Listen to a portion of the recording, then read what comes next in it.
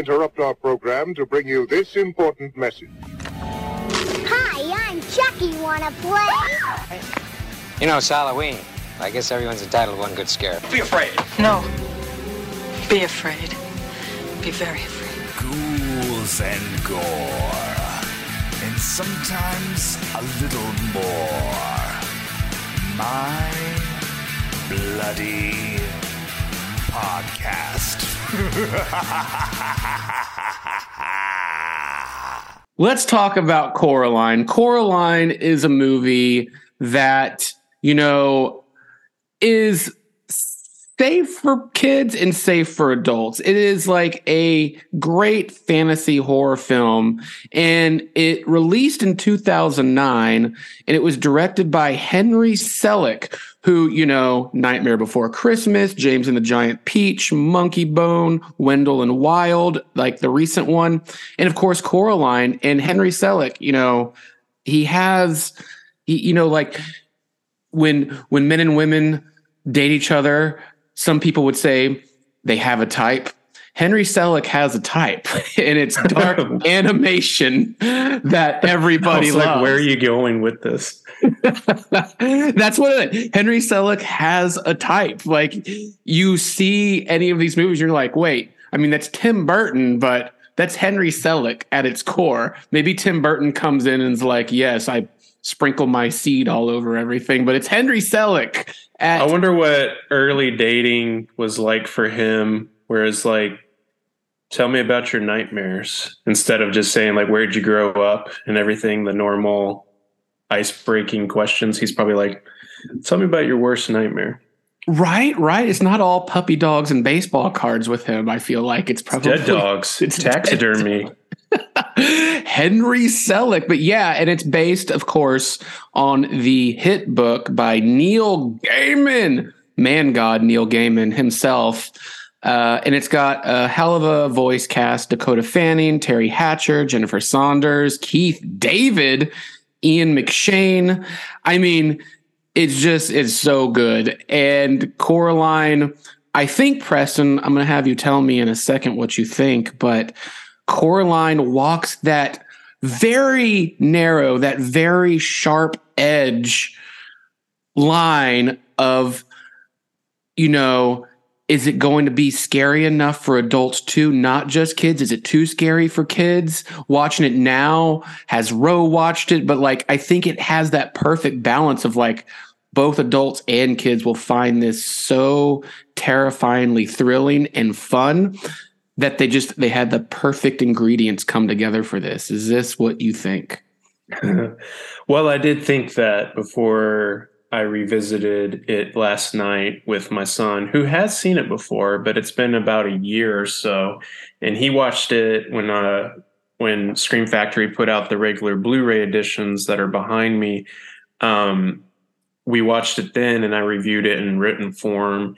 And so with these new ones, it had been some time. I wanted to watch it in 4K and get a feel for where it is today and how it looks. And he's fascinated by things that are scary because he's at that age. He's 5, and he's at that age where he's very curious about death and lots of various other like kind of uncomfortable questions where you're not sure how to answer them sometimes. And I have to like go to my wife or vice versa. My wife has to come to me and we don't know what to exactly say. But anyways, this film scared him quite a bit, like to the point where he was crying, and we had to skip some parts toward the end, and he couldn't really take it.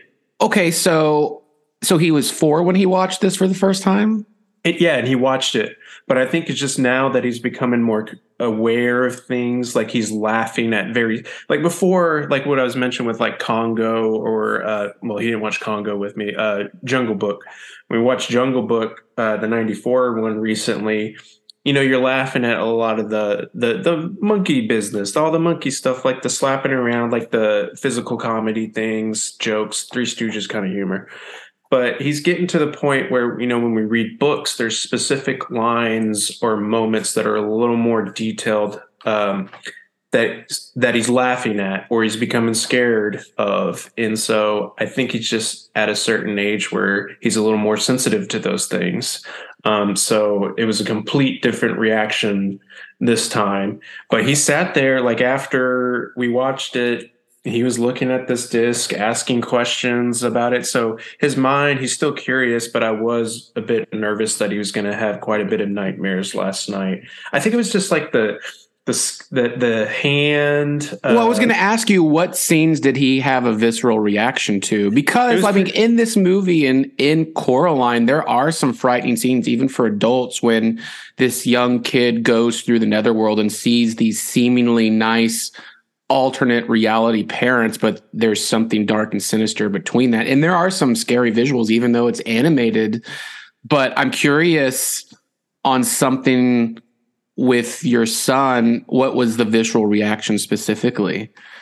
It was pretty much anything that, because when he's watching it, I don't know, I'm just making an assumption, putting myself in his shoes. When he's watching it, he's likely when he sees the parents and the other parents, when you go through the reality tunnel, alternate reality tunnel, you get to see the other parents, and you get to see them in mostly normal form aside from the buttons for eyes, and they have a different personality than they do in the more reality based world. But they look relatively normal. And then by the end of the film, that's when things start to get stretched and you get to see more nightmarish versions of your parents. So I assume that he's identifying or putting us, like my wife and I, into those roles a bit. And so, because that's what he was questioning after we saw the movie, was like, why did the dad have this face, and why did the mom look like that? And I think it's just like, I mean, the biggest nightmares that I can remember from being a kid is just like, it involves your parents. It involves like either your parents dying or looking like they shouldn't. And so I think just having that experience this round and really registering it had a deep effect on him. Interesting. I'm curious because, I'll bring up a story of my own. One of the first really fun memories of going to the theater with my parents brought me to the opening of Aliens, the James Cameron Aliens. And I mean, I was 6 at the time and I loved it. And I was scared. I was thrilled, all of that stuff. And so that night, my dad put on my mother's pantyhose over his head. So like the tentacles and stuff, he crawled on all fours when I was asleep in bed and just fucking grabbed me and scared the shit out of me. And that was a defining moment in my life because I saw how scared I was, but then I saw my dad and my mom laughing, and my little tiny shrimp brain was like, oh, it's okay. It's fun. It's make believe.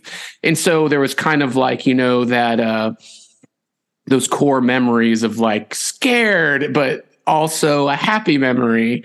Yeah. And I think like, have you thought about like doing that to Ro, as far as like putting big black buttons over your eyes at some point and going into his room? Probably not at the moment, because there was a Chucky mask that I used to have, no longer have, for reasons that you'll find out here. I had it displayed in my office here, and this was years ago, so it might have a different effect now because, like I said, he's more curious about things because he looks through a lot of my movies and they got really ridiculous blood, guts, and stuff all over the cover. And it doesn't affect him, but I guess it's just the mask form, because when I had the mask displayed, he didn't like it. Same reason why when I was a kid, my aunt, who I used to babysit me all the time, had a toy witch or stuffed witch doll. And I had nightmares about that thing, very similar to like the kid in Look Who's Talking, with like the little devil like touching all that. So it just like had that kind of impact on me. And so I put on the Chucky mask at one point, and he just screamed bloody murder, and I would never do that again. Like that was like the most horrifying sound, and like my laughs like dissipated so quickly that I wouldn't want to do it. But I think he'd probably take it a little more easier this time. But I don't know. I don't know how he would react. Probably not good if I put buttons on my eyes, but I would have to do something a little bit more strange. I don't think he would care too much with the buttons on the eyes. I think it's just the hands. Maybe if I had the metal hands and I came into the room, or if the door like kind of creeped open and then I had the metal hands coming out. Well, the metal hand is very reminiscent of like Freddy Krueger. And that's what I'm saying about Coraline. Even though it's billed as a family friendly film, there are these truly dark, horrifying moments that will scare people, like even adults, even kids, like your son. And I think that's one of the magical aspects of this movie, that it's for everyone, and not only because of its story and because it has depth and real emotions in it, and you come to care for these animated characters. But that's one of the factors in it, I think, that you have to talk about, is that it is truly terrifying in moments, right? Yeah. I mean, I don't think it should be rated PG. I'll just straight up say that now. I think it should be PG-13. Because as you're watching it, there's like, even outside of like the nightmarish stuff that happens, that's very, very left of center, as all Henry Selick's work is. But I think this is a little more darker than Nightmare Before Christmas and James and the Giant Peach. And each one of those films have, like even James and the Giant Peach, there's a sequence where ghosts appear, and then you get to see the cameo from Jack Skellington in it, where he's wearing the pirate hat. And there's a spider in there. So there's a lot of imagery that he carries across his films. But I think this one, he really leaned into it and wanted to make this fantasy nightmare that is very interesting, especially to watch it as an adult. But the opening of the film, as you alluded to, it kind of has this Nightmare on Elm Street vibe with, when Freddy's like making the glove and everything, and you get to see like the mechanics of this alternate reality before you learn what it is. But you get to see like, and that's what's cool, because you're watching it, you're also a little like disturbed by it. But on the other hand, especially watching it as an adult who has if you're like me, has a very appreciates this art form very much, like stop motion and all the detail that goes into it, to see like when we watched Pinocchio recently, Guillermo del Toro's Pinocchio, you get to see the wood carving, you get to see a puppet carving wood, and it just kind of blows your mind as to like how they achieve that. And then here you get to see sewing, all the the thread and needle and everything, and it's really awesome to kind of see that. But I think this movie is very much bookended by the craziest nightmare stuff, especially the very end. But there's weird stuff that happens all throughout. But it's great. Right. I love it. Yeah, no, it's one of the reasons I love it too. It's, how do you say, it's with all those horrifying elements to it, I think at its core, you have a young girl who's, going through not all the way teenage years, but she's going at that age where like, oh my God, she just wants to be noticed. She wants things to be fun. Her parents might be a little boring. And they're jerks. Yeah. And they're jerks because they're all about work. They're all about this stuff. And you have this kind of Alice in Wonderland alternate reality come in where you see your parents in there, but they're like the parents that you wanted all along. They're the cool ones. They're the ones that will let you out. Yes. And you go over there and you're like, this is the best. But then also you're like, wait, this is not what I really signed up for, because, it brings up a movie that we both love that has kind of a similar feel to it. And I'm going to mention it. It's Little Monsters with Fred Savage and Howie Mandel, where Fred Savage finds this alternate reality alternate universe, and he's having fun. It's everything he ever wanted. His parents are jerks. And he slowly realizes like not everything is what it really seems here. And that's kind of Coraline, and it's up to the title character Coraline to kind of figure that out and realize, well, I actually have it really well. My parents do love me. I don't know. The story and that what Neil Gaiman wrote and how they adapted it to this film is just mind-blowingly great. Yeah. What do you think? Yeah, I would. I'd push against it just a little bit. Like, especially watching this round, I can be, I don't know, really focusing on it from a parent's perspective.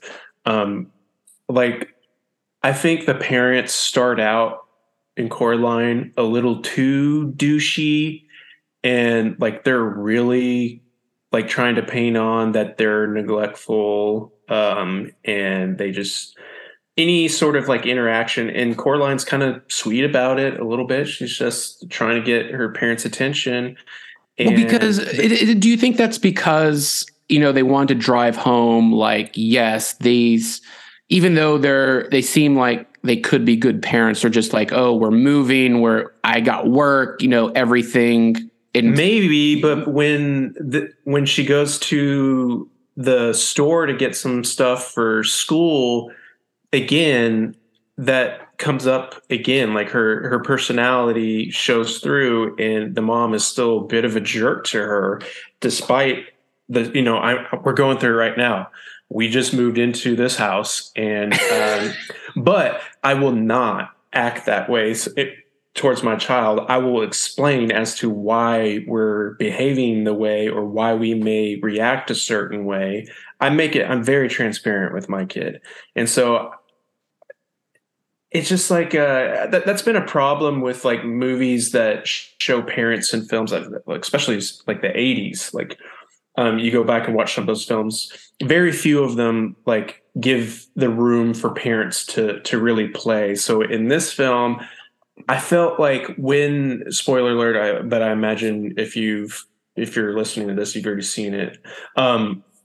By the end of it, when everything is all good and they seem to be all loving because Coraline had to, save her parents from when they're trapped, they're nice to her, but it just didn't feel earned to me because of like how I just didn't feel like they really focused on the parents gave them like a loving.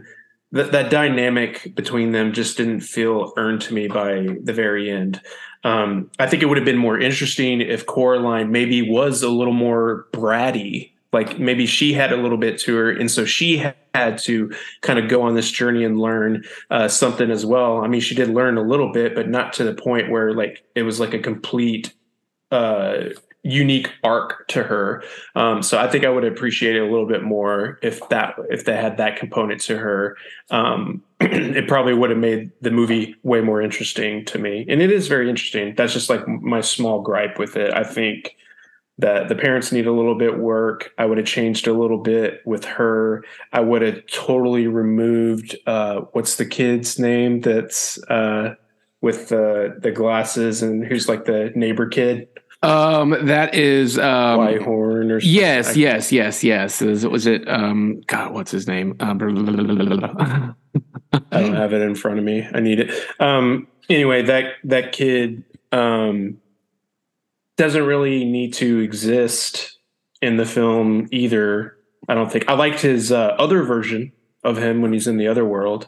But he's just kind of like this unique kid that's kind of set up in this way that you think that something really big is going to happen in the end with him, and he kind of just runs away, and he's just more there to be like the comic relief, but not enough for me to feel like a lot of like his presence is earned and that he has a grand arc in it. So I did have a little bit of problems with some of the characters, as visually interesting as they are, and some of the things that they say, like, even though I'm knocking the kid, like he says something about like, my cat sometimes brings dead things up to my room, but he seems kind of happy about it.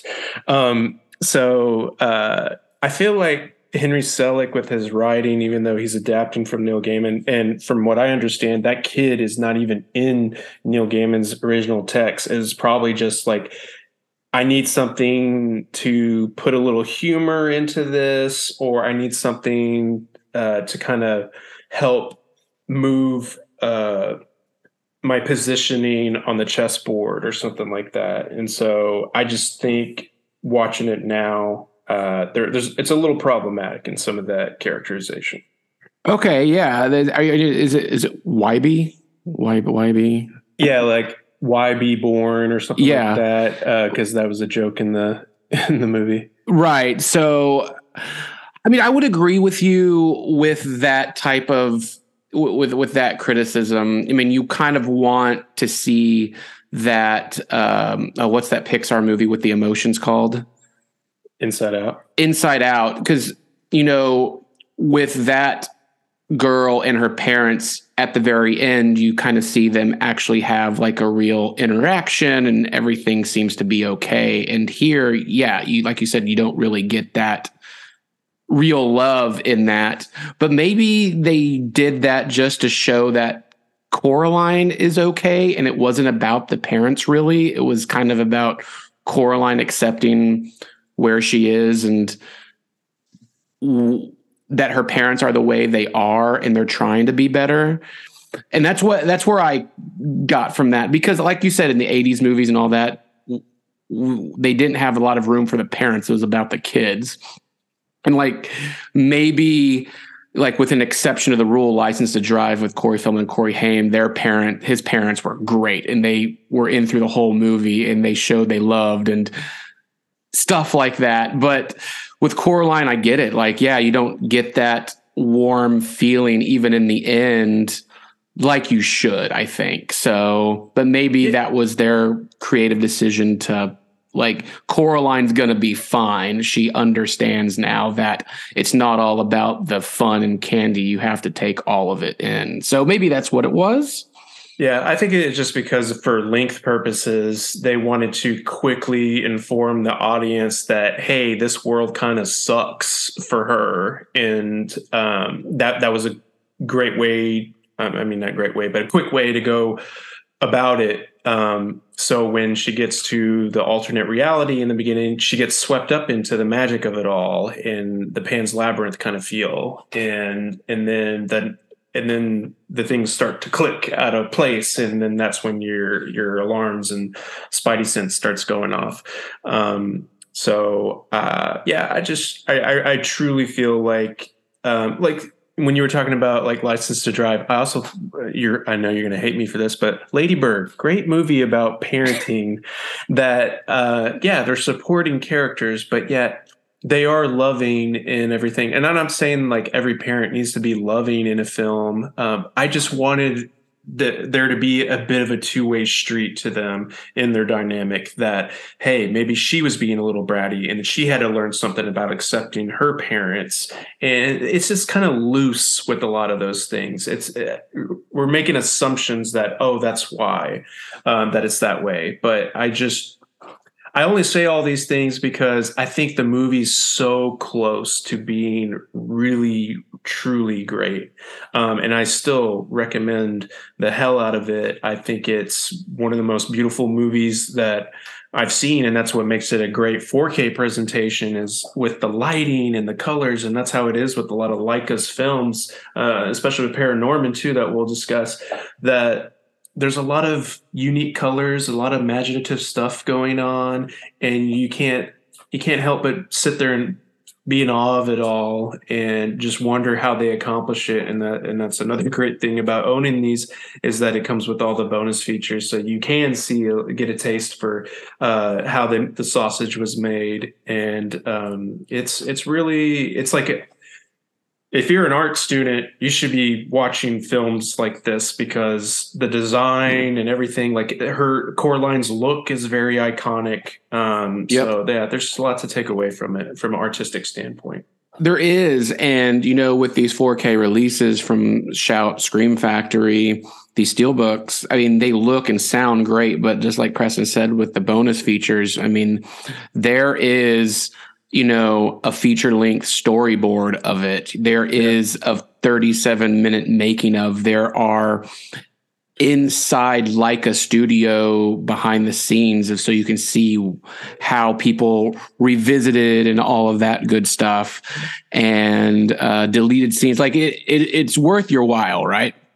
Yeah, it makes you appreciate it a lot more. Kind of like right now, Tom Cruise is doing all these promo videos for Mission Impossible that isn't coming out for months and months yet, but we get to see him ride on a motorcycle off of a cliff, and we can anticipate that stunt's going to happen in the film. But you get to see a lot like Top Gun, that he was really in the jet, he really flies it, the cameras are in there with the actors had to go through extensive training to do all that. And so because you're watching all this stuff, you're watching the movie, and it heightens it gives it grander stakes. It's a little different here, but watching all that, getting to see how it's made, like things that are just go by in a second, you appreciate it even more, or maybe you even have like a more attentive mind as you're watching it the next go around.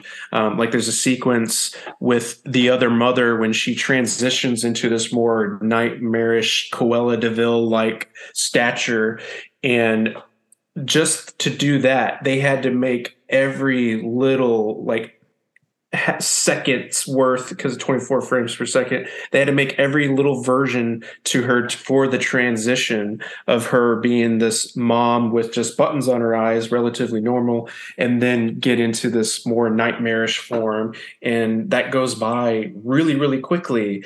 And yet it just took them making that over and over and slightly different. And so it's more than just like positioning every second. There's just things going on in the background, the circus that happens with the rats, like that's dazzling to take in. And I think this is the reason why this is one of my favorite Leica films, is because there's so much energy to this film. There's something always going on. There's a lot of movement to it, and a lot of colors. And so I think it's a pretty ultimate disc to own and have on your shelf, just because of all those things that I just said. And yeah, I think I have to say this, and probably Kubo are probably my favorite Leica films, but for that very reason. Oh yeah. Kubo is awesome. But Coraline just knocked it out of the park in 2009. And it was on a budget of $60 million. It made more than double that box office wise. And, currently right now it's got a 90% rating on Rotten Tomatoes out of 271 reviews. Even with its critiques, I don't see how people can give that a rotten score. Like, it doesn't make sense to me. But then again, it was nominated for an Oscar for Best Animated Feature. What won that year? Up. Okay, so I get it. Up was better.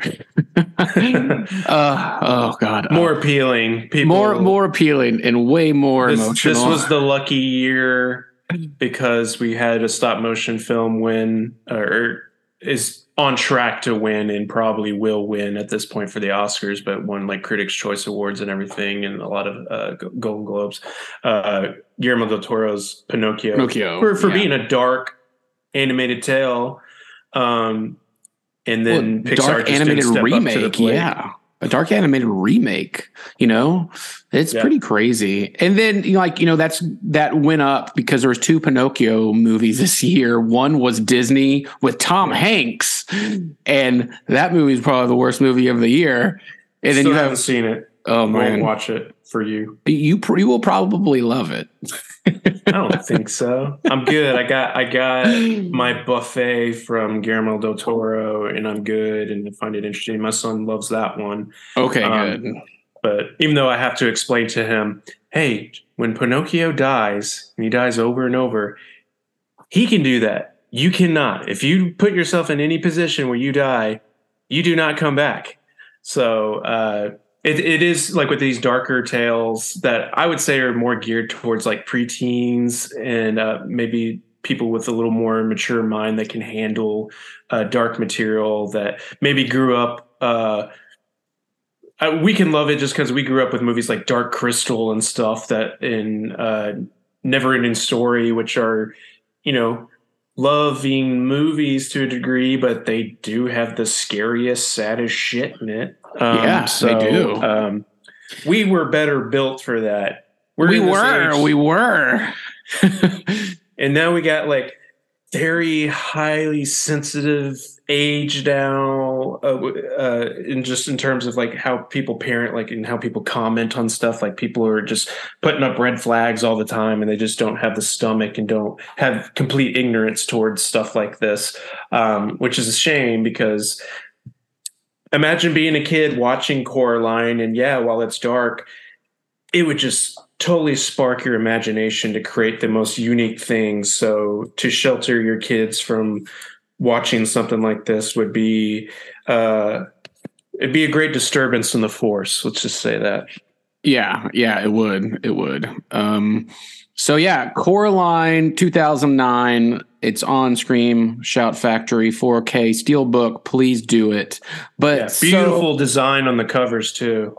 Yeah, beautiful design. And so to go hand in hand with that is this double feature. It's Paranorman, which came out in 2012, and it is directed by Sam Fell and Chris Butler, who, kind of didn't have a lot on their resume other than, Flushed Away, which was actually surprisingly decent. The Flushed Away animated movie and The Tale of Despero. And then their one that they're coming out with this year is the new Chicken Run movie, nice. Dawn of the Nugget. But they did Paranorman, and this was, a product of them. And it's got a hell of a cast, including Cody Smith-McPhee, Anna Kendrick, Casey Affleck, McLovin himself, Christopher Mintz-Plasse, Leslie Mann, Jeff Garland, Alex Borstein, John Goodman. And, with the success of something as dark or maybe horrifying, family-friendly-esque as Coraline, it's like, okay, what do we do now? I've got this kind of family-friendly, very twisted zombie movie that has like a family with it. And this movie, while it might not, in my opinion, have the emotional heft as something like Coraline, it's damn fun though. Like Paranorman is damn fun. What do you think about Paranorman, Preston? I really love Paranorman. We watch it every Halloween. My son loves it. He likes all the monsters in it. And it's just as it's very imaginative with the what's the Norman kid? I keep calling him abnormal. He just like him having like this sixth sense of being able to communicate with his dead grandmother and all the other dead people that are in the neighborhood. Is very unique in just how they normalize it, even if they may look a little strange and offbeat. It's a little gentler by comparison to Coraline. That things get kind of intense by the end, as the cover of the 4K Steelbook indicates. You get to see like a giant witch in the sky. Did you notice watching it recently, like how many similarities are with it in Fear Street? Yes, so many. It's almost like because so I was thinking about that when watching it. I was like, wait, I've seen this somewhere recently. And there are a lot of similarities. And it's almost like, well, maybe the Fear Street people added elements because, I mean, this is about a young boy who's going to tackle his fears of growing up and learning to be responsible while kind of keeping within his like and accepted for his weirdness too, right, of who he is by his parents and everybody else in the neighborhood. Yeah. But I like that, how they did that.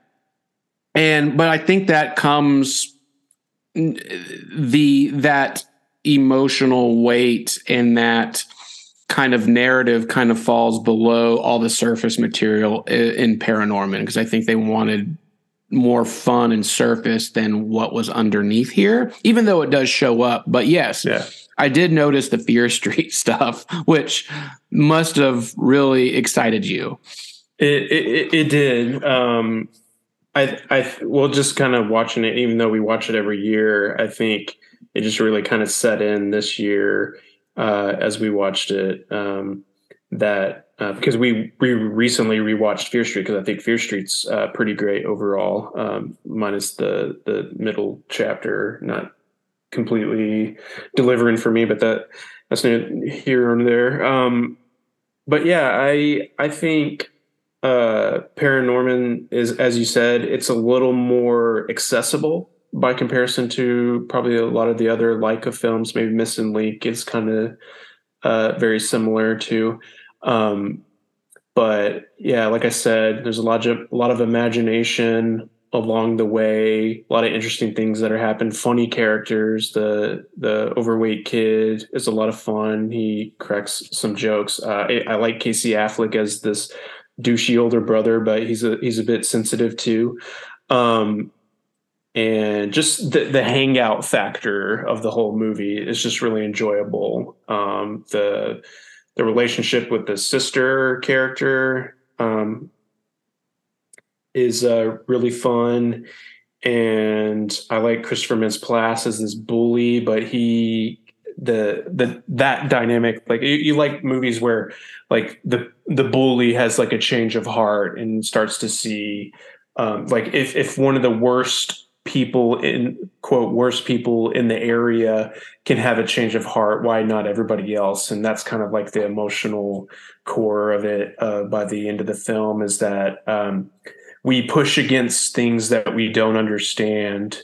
So when it cuts to like getting the backstory of like the Salem witch trials and this girl who may be a bit different, and she gets pegged as a witch and they destroyed her and ruined her. And the zombies were the people that were responsible for that. And they've just carried nothing but guilt for hundreds of years of doing that. And then they also are misunderstood by the community. So it's just kind of like this nice little passing of the torch, so you can feel the weight of that and the weight of the decisions that you make. And so it's smart that a movie can have, like, the message is very clear. I think with Coraline, it's a little messier with its messaging, but it's more interesting to me as an adult. I think that this is why kids probably watch this one, or at least from my understanding, I think they watch this one more probably than any of the other Laika films, mainly just because there's not a lot of great Halloween, scary, like kid-friendly, scary movies out there. And so right, there's not good, funny, nice one to have with some really good messaging to kind of carry it home. Right, I agree with that, and I just love like the writers and directors here, Sam and Chris, added that like the little nuanced things that, like, you know, Norman likes to watch horror movies with his family, and you know, like that was so cool because me growing up, I'd imagine like you growing up, I mean, at least me, like I watched horror movies, you know, as young as 6 years old. And that's what I love. And watching it with my parents, watching it with friends, and, you know, getting to talk and be scared and have fun with it. And I was like, because you don't see that in Disney movies. You don't see that in animated movies, really. And to have that here was great. I really loved that. That's why the parents are better here than Coraline. Right. Because they do push against how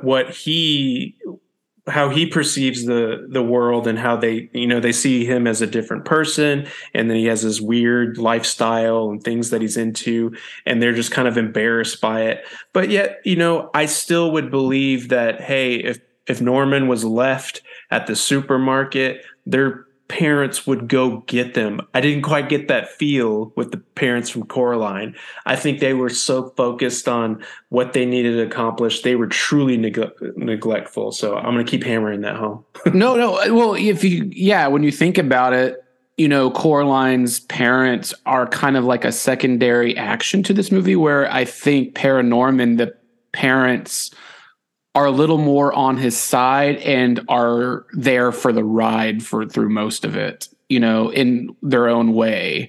Yeah. Because you get a feeling that in Coraline that which you hate to say, like maybe the parents don't like their kids in Coraline, but they do. But with Paranorman, you get a more familial, the family feel with the characters. So maybe that's Neil Gaiman right there. Maybe Neil Gaiman just went dark as shit. I don't know. Yeah, maybe so. But that's just good. I think if you just looked at them side by side, you can see the benefits and hazards of both of them, the pluses and minuses. But both, I think Coraline is a little more artful.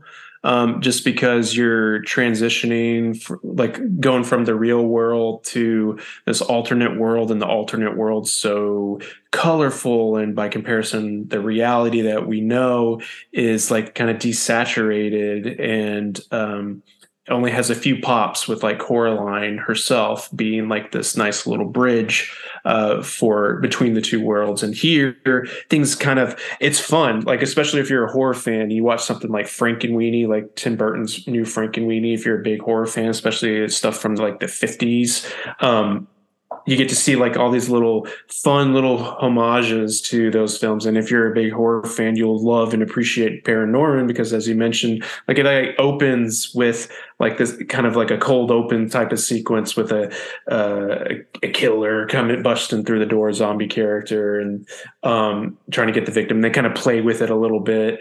That makes it kind of fun. So it reminded me a little bit of like Mitchell's versus the Machines, like how she was really interested in filmmaking and storytelling and the art and arts, the world of art, that kind of carries over here, that he had a love for the diabolical in a way, and his parents didn't have a full appreciation of it. They tolerated it, and it shows, but they didn't have a complete appreciation of it to the film, and that's why I think that arc is more interesting to me by comparison. There you go. I mean, and I just kind of came up with, I was like, with Paranorman specifically, because it deals with curses and witches and zombies and stuff like that. Do you want to see Eggers take on Paranorman remake? Even if it's an SNL skit of some sort, but I just feel like, Eggers, talk to me about Paranorman. Show me a live action short of Paranorman with your... I don't think they would be the same kind of horror films. I think they would be something like Haxan. Oh my God, yes. Look at Preston bringing up Haxan. Okay, if you're listening to this podcast, hopefully you know about Haxan, but Haxan is a silent film from the 30s all about witchcraft and devil worshipping. It's part of the Criterion Collection, and it is amazing. And we reviewed it on this podcast, I believe. We sure did. Haxan, look at you. I love it. No, that would be really funny. It would be like Haxan. Like, I think there would be fun with an Eggers Paranorman movie, but it would be hardcore R. I really wonder how much of that is, if Eggers really is interested in those films. I know he probably is, or how much of it is him convincing himself that he's interested in those films? Like, does he love, like, if Paul Thomas Anderson, he talks all the time about his love for Adam Sandler movies, and he shares all the time about like really stupid, goofy movies that he's interested in. I just can't imagine Robert Eggers being that type of person. He seems like somebody who would just go to an art theater if they are showing something like Hacks and go in there and go see it there. Otherwise, he's like, no television sets in my house, only books that have that are the kind that collect dust. No, you don't want that, because I remember reading in an interview with Woody Allen a few years ago, and people asked him, like, have you seen Judd Apatow's movies? Have you seen this, like this new version of comedy, with relationships? And he's like, no. And I'm like, God damn it. Like, why? Like, get this input, get this new version of comedy, get the, you're set in. And we need to get Eggers on the show so we can ask him these important questions. Yeah, very much so. You made me think, what's the director? I'm blanking on his name. Starts with a T. The guy who did Addiction. Not Ty West, right? No, not Addiction. I know what movie you're talking about. Addiction movie. No, not Addiction. Gosh, I'm blanking on it. Where's my Arrow collection? I have it. The movie that we love from that Asian filmmaker that starts with Audition. Yes. Okay.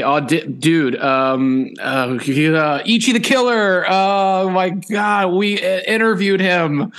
Or I did. What's his name? Japanese filmmaker. Yeah, I interviewed Takashi Miike. Takashi Miike. Oh my God. Okay. Just had brain fart right there. Yeah. So I was thinking of my interview with him, and I asked him about because he puts out so many movies. Yeah. Prolific is the word for him. Like, I didn't realize how many movies he put out, but it's like, there's tons. Yeah. Like over 200, it seems. But he makes quite a bit of movies, and I asked him about, like, what do you do in these in-between moments? Like, what do you creatively plug into to kind of keep this going? And he doesn't plug into a lot. He says he doesn't watch other movies, and so I was really shocked by that. I was like, you seem to be making, like, really different kinds of movies, and, like, you push the limits of it. I don't know how you can not take in other people's art and be able to create something just unique like that. Yeah. I wonder if he's just like reading the news, or he sees real stories in newspapers, or if it's something like that. Because, I asked him something kind of similar because, Takashi Miike could be considered the king or the godfather of absurdity, of the absurd. Yeah. And I asked him, I was like, how do you keep on top of that? How do you keep almost one-upping and with the absurd? And he gave an answer, like, in real life and stuff like that. He didn't give any mention to any inspirations or anything like that, which was surprising, because you would hope that these filmmakers that you love, like these serious filmmakers like Eggers, like Takashi Miike, like these people that you just want them, like, to say, like, I fucking love Army of Darkness. I fucking loved Reanimator. I still watch it. But sometimes we don't get that, right? But you hope that they do, because you can kind of share that, they get it. So I just found my interview. I'll read this little clip from it because I transcribed it. So when I asked him about finding it challenging to maintain a normal life between the projects you do, he said, honestly, I feel like my free time is spent sleeping, staring off, and wasting my time. I probably wouldn't have that many friends if it weren't for film. I don't have an active agenda that I'm trying to pursue in my life. I will be invited or dragged out to hang out with people. I wouldn't have a life with contact if film wasn't in my life. In the process of making a film, you have your script, that is your basis. You have all these people you're surrounded by to turn it into a film. Before that, I'm thinking, can we actually make this into a fun and enjoyable experience where everyone who participated felt glad to be a part of it? The product of that fun, that life, winds up being in the film. Normally, I think I'm overly sensitive and a sad man. Oh my God, that's like a gut punch at the end. Yeah. So many people, I always use this as a way to kind of articulate this in The Prestige. The fishbowl man that just lives his life as a lie, essentially. Yeah. The magic trick is that he's constantly acting and pretending. So it does, like, we're getting way off on a tangent here, but it's, with this like dark material and things like that, you kind of wonder a little bit, especially after watching a movie like Babylon, like how many people have suffered for their art. With a lot of the great music that's out there. It's just really, really fascinating. And it does have you thinking about that quite a bit, especially as you get older and older and you start to think about like the origins of great art and where it comes from. And so we brought this up because Coraline and Paranorman are these dark films that are geared towards kids. They have scary elements in it. You can see instances and aspects of it in other films. And like that question, like, will somebody like Ari Aster, will somebody like Eggers, or like a more serious filmmaker love these movies or like inspired by these movies? And it brings up a great question, just like we talked about with Takashi Miike or even Woody Allen, like they don't watch other movies. And that's also sad, right? Yeah. Well, I can definitely see it with Woody Allen's film. I mean, granted, he's not as accepted these days. But for a lot of it, he kind of makes the same film over and over.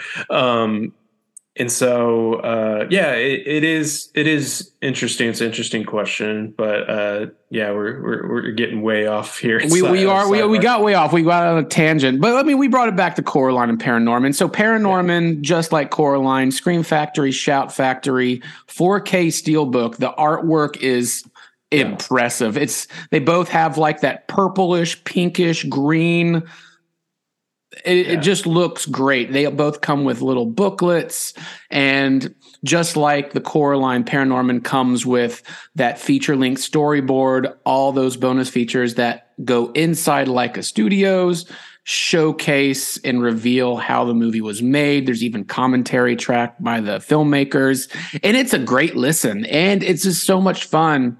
I get excited watching bonus features when I get to see the actual stuff behind the scenes in long form, not necessarily like a 4-minute EPK. I like seeing it made. Like, I love that. I feel like in a different life, I would have been a makeup, like a Tom Savini type person, Greg Nicotero, movie makeup, monsters, animation type thing. And these extras that Scream provide do a great job with that, don't you think? Oh yeah.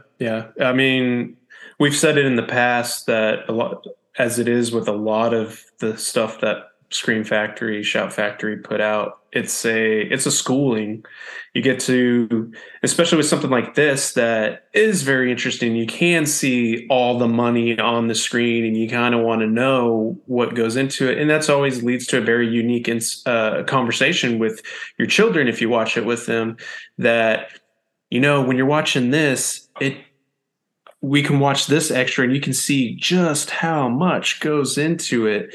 And I'm always interested in that. That's why I like when it's like the end of the year and we get all these like award screeners and books and everything.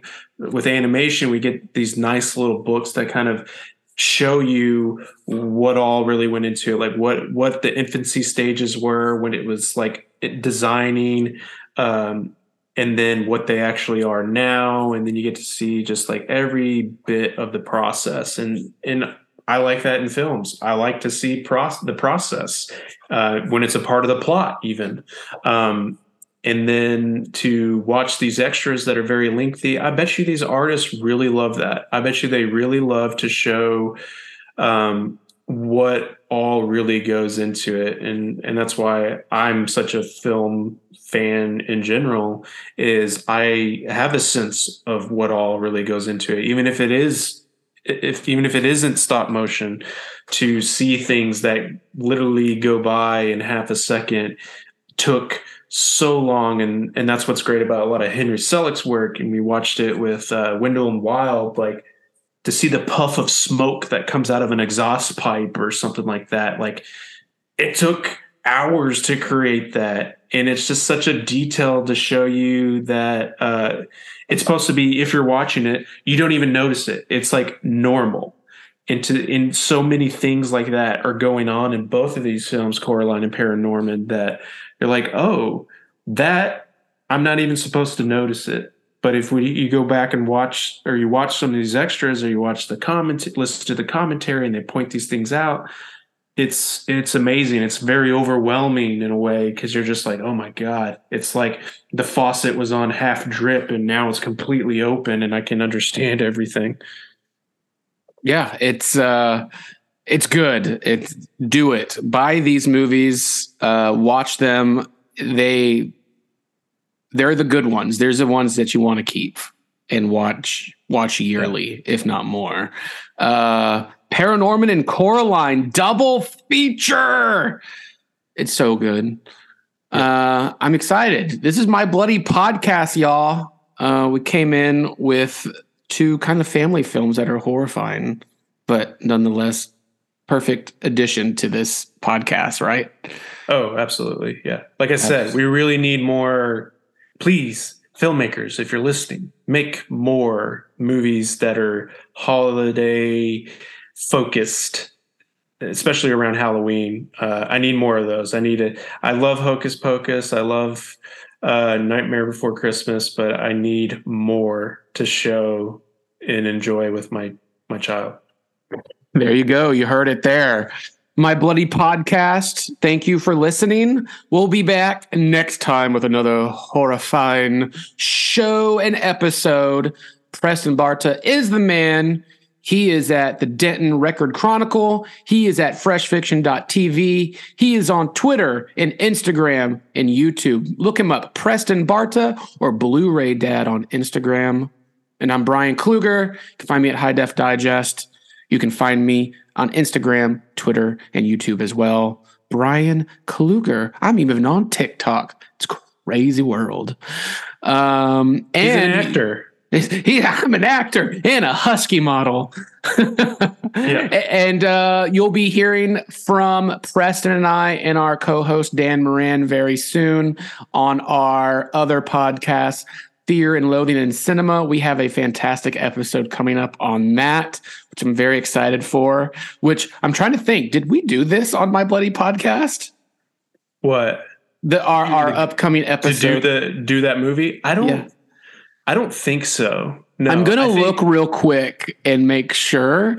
Okay. I don't remember doing it, but I remember when it came out. I'm going to look. I might have picked it as a bloody recommendation, but I do not think that we used it as a full episode. Okay, I'm looking. Because I think the reason why I brought it up as a bloody recommendation, because I watched it. This was years ago, because I have a VHS copy of it, and so I recently shared it on my Instagram at that time, and then I was like, okay, I'm going to recommend this one. Okay, yeah, no, there's that we did not do it, so I'm very excited. Well, there we go. We're safe. Yeah, we're safe. We're safe. Nice little tease for you.